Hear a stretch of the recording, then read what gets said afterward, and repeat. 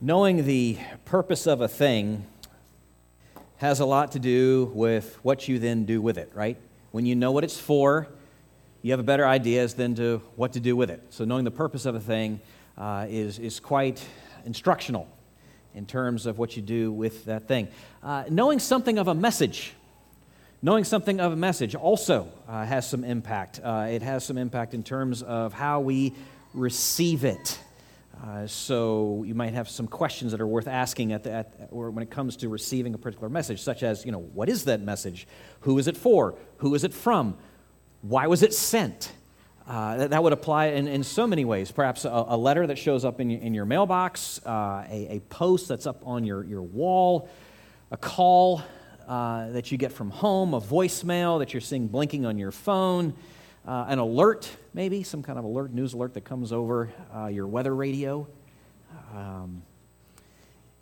One more in terms of understanding what that message is about has implications for how you receive it. There's one more. It's a sermon that you hear. A sermon that you hear, understanding what that's about and what that's for and how it has come to pass and what are the dynamics in play there has a lot to do, at least it should, with how you receive it. And that's something that we all need to consider. We really, really do. Now, I've been thinking about that a lot just in recent days as Sarah and I are moving into this sabbatical time, because we're not going to be here. We're going to be at other churches on different Sundays I'm going to be where you are, learning what it is to listen to a sermon. And this is certainly something that you all need to be thinking about with all these guest preachers coming in, and any Sunday that you're stuck listening to me. You need to be wrestling with what does it mean to hear a sermon? Biblically speaking, what does the Bible have to say about this issue? Now, over the last several weeks, we've been in this little mini-series on this topic of listening, and it started off out of James 1 a few weeks ago when Will was preaching out of that. And that text in James 1 where we're told to be quick to listen and slow to speak and slow to become angry. And then we kind of sprung out of that into asking the question, well, what does it mean to listen to criticism? And then the next week was, what does it mean to listen to the news? And now this week, wrapping it all up, what does it mean to listen to a sermon? That's right, this is a sermon on how to listen to a sermon, which is kind of, I know, a bit circular. Just stop with the first rotation, okay? Let's go to Acts chapter 17. And as you're turning there, I want to read you these words from Jesus' words as Mark quotes them to us in Mark chapter 4. So I'm stalling as you're turning to Acts 17, but these words from Mark 4 really should get our attention as we're wrestling with this question, where Jesus says, and he said to them, this is to the disciples, he said to them, pay attention to what you hear. With the measure you use, it will be measured to you, and still more will be added to you. For to the one who has, more will be given, and from the one who has not, even what he has will be taken away. Now, with that in mind, let's go to the text. Those are sobering words that Jesus speaks. Listening to a sermon is not like listening to anything else for any of us. We're listening to the Word of God proclaimed. It can't be like anything else. It can't. Let's go to the text. Acts chapter 17, verses 1 through 15. Acts 17, verses 1 through 15. It's there on the screen. You can follow along that way. This is after the Gospels and just before Paul's letters and the other letters begin. But we have the Acts of the Holy Spirit through the lives of the apostles as recorded by Luke. Acts 17, verses 1 to 15. Now, when they had passed through Amphipolis and Apollonia, they came to Thessalonica, where there was a synagogue of the Jews. And Paul went in, as was his custom, and on 3 Sabbath days he reasoned with them from the Scriptures, explaining and proving that it was necessary for the Christ to suffer and to rise from the dead, saying, this Jesus, whom I proclaim to you, is the Christ. And some of them were persuaded and joined Paul and Silas, as did a great many of the devout Greeks and not a few of the leading women. But the Jews were jealous, and taking some wicked men of the rabble, they formed a mob, set the city in an uproar and attacked the house of Jason, seeking to bring them out to the crowd. And when they could not find them, they dragged Jason and some of the brothers before the city authorities, shouting, "These men who have turned the world upside down have come here also, and Jason has received them, and they are all acting against the decrees of Caesar, saying that there is another king, Jesus." And the people and the city authorities were disturbed when they heard these things. And when they had taken money as security from Jason and the rest, they let them go. The brothers immediately sent Paul and Silas away by night to Berea. And when they arrived, they went into the Jewish synagogue. Now these Jews were more noble than those in Thessalonica. They received the word with all eagerness, examining the Scriptures daily to see if these things were so. Many of them therefore believed, with not a few Greek women of high standing as well as men. But when the Jews from Thessalonica learned that the word of God was proclaimed by Paul at Berea also, they came there too, agitating and stirring up the crowds. Then the brothers immediately sent Paul off on his way to the sea, but Silas and Timothy remained there. Those who conducted Paul brought him as far as Athens, and after receiving a command for Silas and Timothy to come to him as soon as possible, they departed. Let's pray together. Lord, we know that you have told us that your word, with that word comes blessing. As we plant our roots down into that stream, we can become like the tree that yields its fruit in its season and its leaf does not wither, and all that we would do, you would prosper us. And yet the opposite is true to the degree that we would not, that we would fail to do this, that we would become more like chaff that the wind would drive away. And we would not, by any stretch, want to be like the chaff, but we confess we struggle a bit with what it does mean to set those roots down into your word, into those waters. And so we ask that you would please, would you teach us?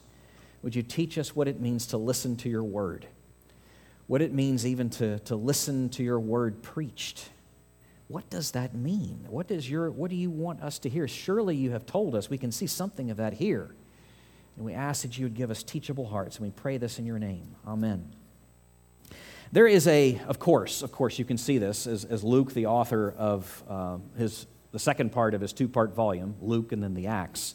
Luke is drawing and is calling attention to a contrast here. A contrast between what's happening there in the city of Thessalonica and a contrast between what's happening just a little bit later down the road in the city that we know as Berea. Now, you should know that Paul was in Thessalonica with purpose. If you pay attention to what Luke says, he has passed through other notable known places in order to go there. That's his destination. That's his desire. It's on his trip planner. It's on his map quest. It's where he's heading. And the reason being that Thessalonica is a major city. It's the capital city of the province of Macedonia. And therein, it's a large city, it's a prosperous city, and to Thessalonica, Paul goes. Well, that's worth noting. Berea is a whole lot different. Just not even talking about the reception yet, just talking about the differences of the city. Why Paul goes to Berea is completely different as to why he goes to Thessalonica. He planned on going to Thessalonica. He did not plan on going to Berea. And surely the mood that he and his partners were in was probably just a little bit different. And the nature of how they were praying in the course of as they're entering those city gates, those two respective city gates, was completely different as well. Berea is down in the foothills, south of Thessalonica.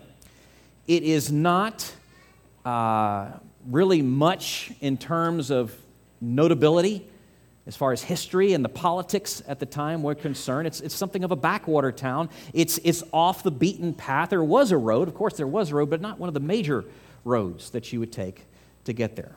Differences between the two towns. Now let's talk about the differences in the reception. Wildly different reception Paul and the messenger and the message receives in Thessalonica and Berea. Think with me. It's the same message. Right?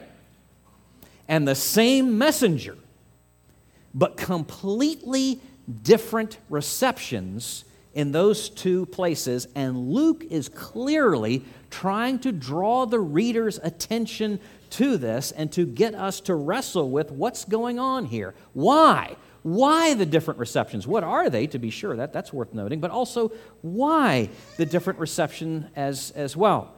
We've been talking again, as I said at the introduction, we've been talking over the last few weeks as to how the gospel has implications for how we listen to everything, how we absorb, how we receive, how we encounter, how we wrestle with everything in life. Specifically, a couple weeks ago, we were talking about criticism.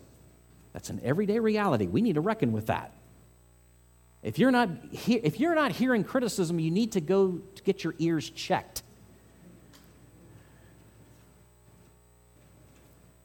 That's a reality that we've got to reckon with. Also, how do we reckon with the news? How do we receive? How do we absorb? How do we respond to that? All different kinds of news. That's what we talked about last week. Now this week, this time we're looking at how do we listen to, how do we hear, how do we absorb, how do we respond to a sermon? Again, the gospel has implications for how we listen to absolutely everything, including a sermon. Now, there's 2 points here that I want to bring up over the next few minutes. The differences, the distinctions that Luke is bringing up, that he's drawing our attention to. And the first has to do with the inner response, the inner posture of the recipients of the word. And then the second thing is, following right on the heels of that, the outer response. The inner posture, that's the first thing, and we can see this in the text in both places, and then following up right on the heels of that, the outer response. And the two, as you can imagine, are very much connected together. All right, let's look at this. First, the inner posture. What are we talking about here? We're talking about the attitude. We're talking about the approach. We're talking about the positioning of the heart as the word is being received, as we're coming under, in this case, we're talking about the preaching of the word. And again, there's a huge contrast that we're seeing here between the people, recipients of this word in Thessalonica and in Berea. Huge contrast in their inner posture. Luke would have us to understand that our inner posture is not to be that formed by our idolatry. Okay? Our idolatrous hearts are not to have first say, if you will, in how we're responding to this word. Now, let's look at this. You can see this in what's going on in Thessalonica, verse 5.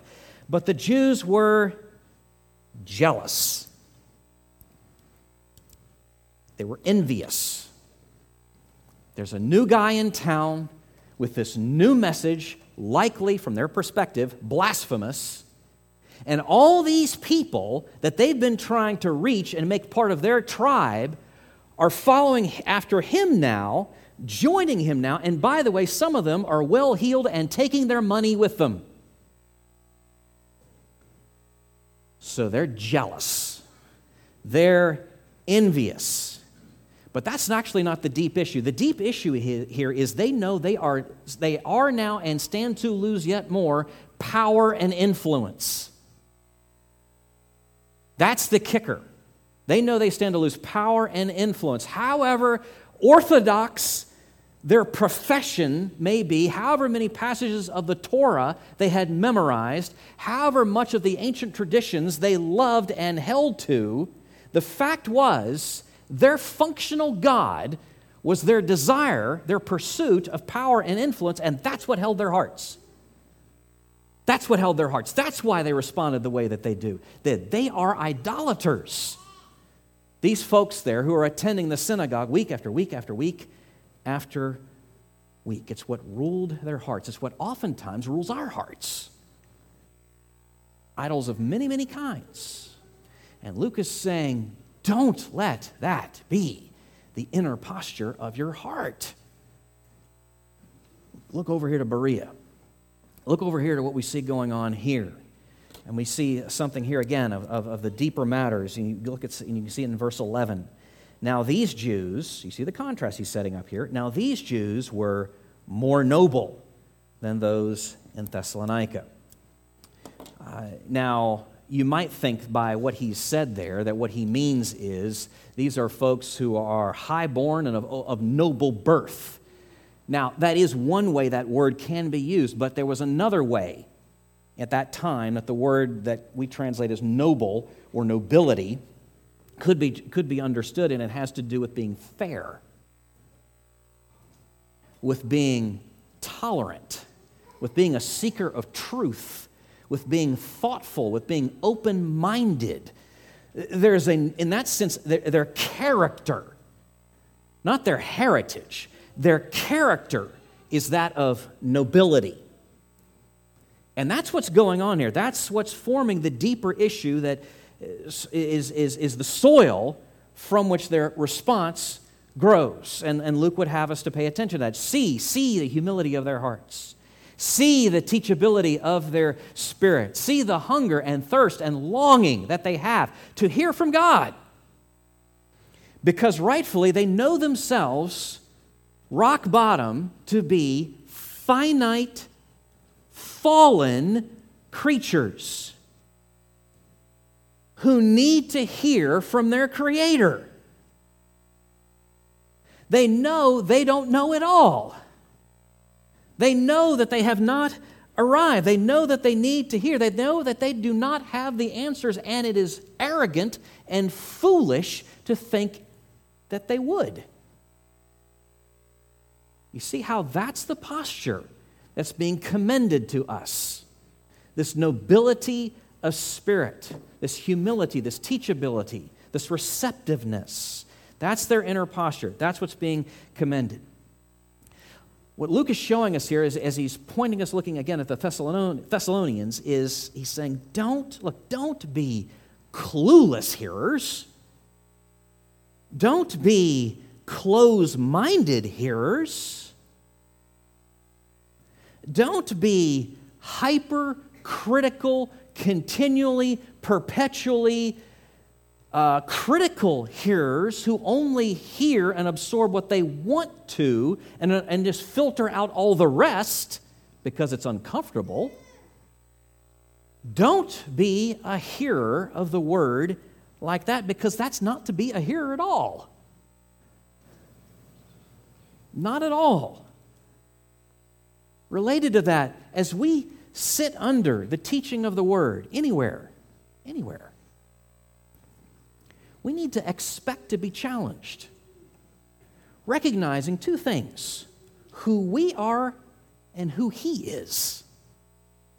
As He is speaking to us through His word, we should expect, given who we are and who He is, to be challenged as finite, fallen people. If we walk out of a time of listening to the word preached and there's no sense of challenge, we should ask ourselves, did we hear anything? Have we heard anything? Sometimes we should expect to be uncomfortable, just like with any medicine. The gospel impacts how we listen to a sermon, and it forms that inner posture. All right, well, that then takes us to the outer response. The inner posture is the soil. We're asking now, how then does this fruit come up? Or you can put it this way: it is the foundation from which the structure rises. Well, what do we see? Again, Luke would have us to see a very strong, stark contrast here between the folks in Thessalonica and the folks in Berea. What we're being called to is not to begin with simply a response of hostile resistance. Sadly, of course, that is our condition often, but we're being called away from that. Verses 5 through 9, you can see it here. Acts 17, verses 5 through 9, but the Jews were jealous, and taking some wicked men of the rabble, they formed a mob, set the city in an uproar, and attacked the house of Jason, seeking to bring them out to the crowd.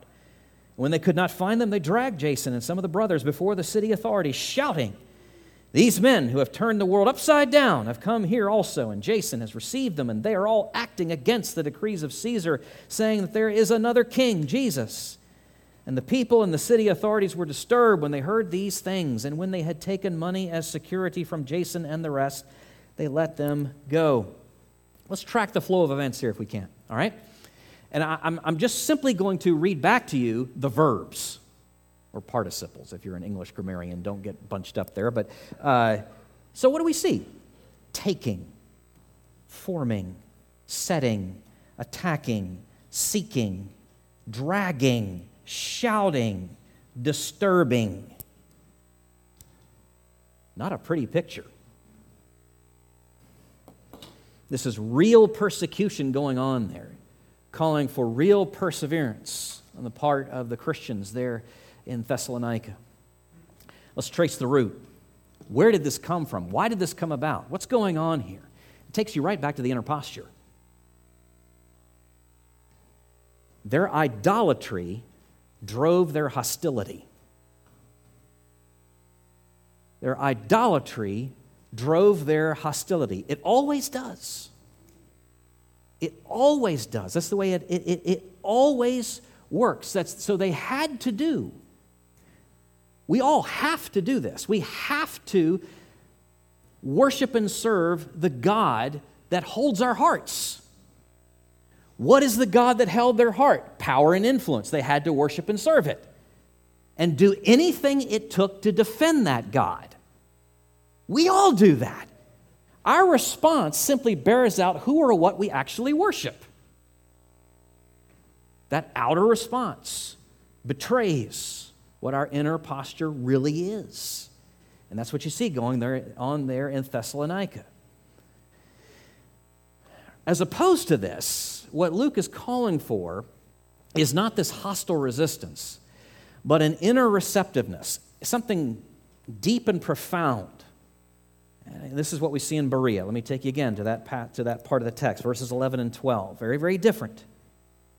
Now these Jews were more noble than those in Thessalonica. They received the word with all eagerness, examining the Scriptures daily to see if these things were so. Many of them therefore believed, with not a few Greek women of high standing as well as men. They received this message that Paul proclaimed. They welcomed it with eagerness, with a readiness of mind and spirit to engage it. They examined it. It says that they examined it and contrasted with their holy scriptures, which for them, of course, was what? The Old Testament. That's all they had at that point. And the language it would be that, you could say, of a judicial investigation. They're hearing, they're engaged, their minds are active, their hearts are open and hungry. There's nothing passive about this at all. So one commentator put it this way: they are combining receptivity with critical questioning. And that's what's commended. That's what's being commended here. Now, why? Why are they responding this way? Again, same message, same messenger, very different response, right? Just a few miles up the road at Thessalonica. Why? Again, you trace it back to the inner posture. Where were their hearts as they came to engage with this teaching? Well, these were folks, you could say, who had true integrity, who were recognizing and wrestling with, at the same time, their biases, owning their biases, admitting their biases, and submitting them to the Lord before His Word. They were striving to hear, striving to learn, striving, recognizing again, none of us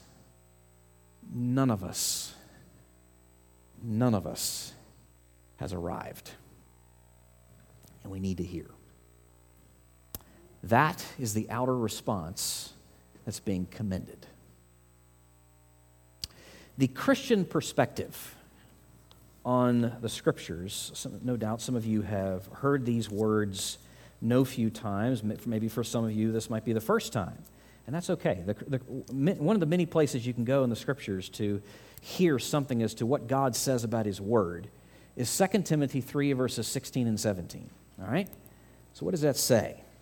All Scripture is breathed out by God and is profitable for teaching, for reproof, for correction, for training in righteousness, that the man of God may be competent, equipped for every good work. All right, let's just assume for a minute we believe that. Let's just assume for a minute we believe that those words are true of the Word. Then when we come to sit under the preaching of the Word, we should expect to absorb many benefits. Right? If 2 Timothy 3 is true, we should come with the hope and expectation that we will be blessed. Just as surely as the poor and the sick in Jesus' day came to the pool at Bethesda, longing, expecting, hoping to be healed. And who met them there? At least on one occasion. Jesus. Jesus did. We should have great hope and great expectation as we come to sit under the preaching of the Word. Not just that, though, great resolve. Great resolve not to be just hearers, careless hearers, close-minded hearers, hypercritical hearers, or hearers of any kind who simply refuse to be doers. We are to be doers. We're to be doers. Again, the gospel speaks to how we are to listen to a sermon, both in terms of the inner posture and the outer response. It speaks right into these matters. Now, why is this so important? Why is this so important? Why do we need to wrestle with this? And can I just say it this plainly? It is no light thing to hear God speak.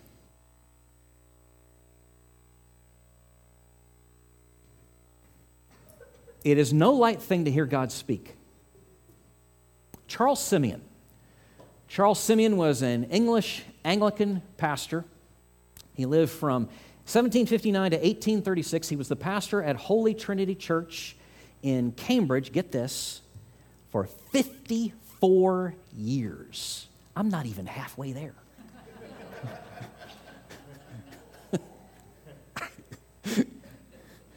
Okay? He is a hero of such laudable figures in our day as John Piper.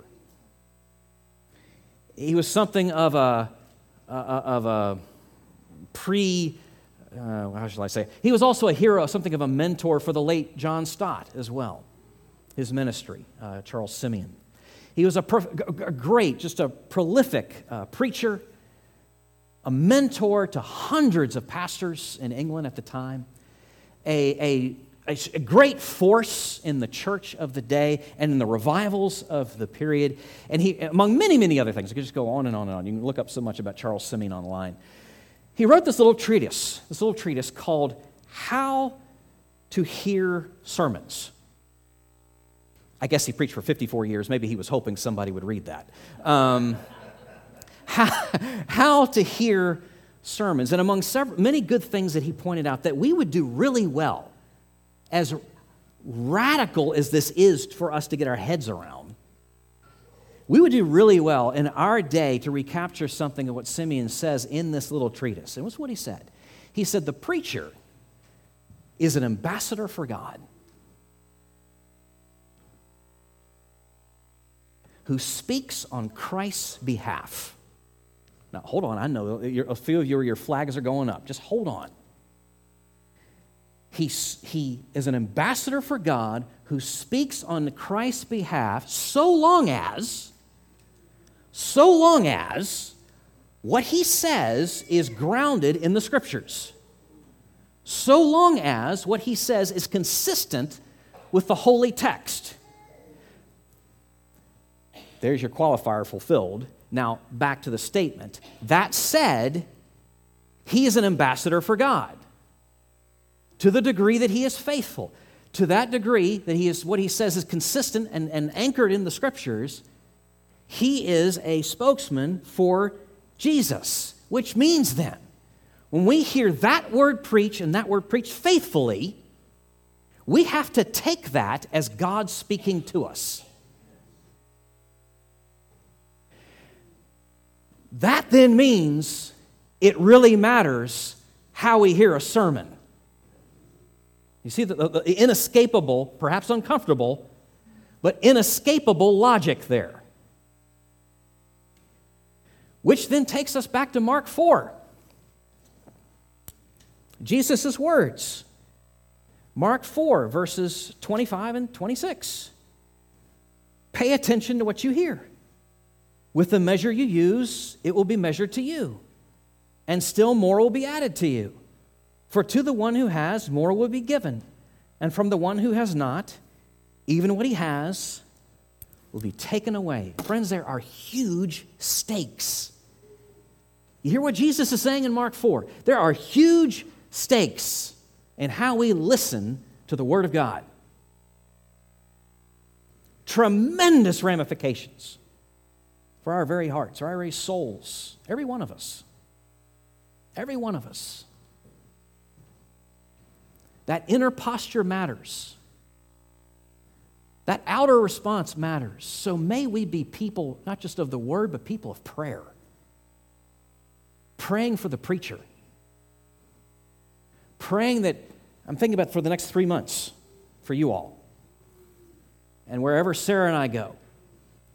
Praying for the preacher, that he will be faithful, that he will be courageous, that he will be clear, that he will be compassionate, that he will somehow wed together both gentleness and strength at the same time, rooted, grounded in the Scriptures such that he can say no other, with a heart breaking for the people before him. Pray for the preacher, and let's pray for ourselves, that we would hear that word preached and not be hearers only, but doers. Let's pray. Lord, clearly your word tells us how to listen to the word. The Scriptures, your word as we find in the pages of the holy text are unlike any other. These are God-breathed. So its benefits are unlike any other. And so we ask that you would help us to listen like we would nowhere else, and pray like we would at no time else. This is so countercultural. This is so counterintuitive to the way we approach, well, frankly, not just everything, but even your word at times. And we ask that you would help us. May these things, may you make us to be Bereans. Make us to be Bereans. Make it so with us, and would you bless the preaching and the hearing of your word? We ask this in your name. Amen.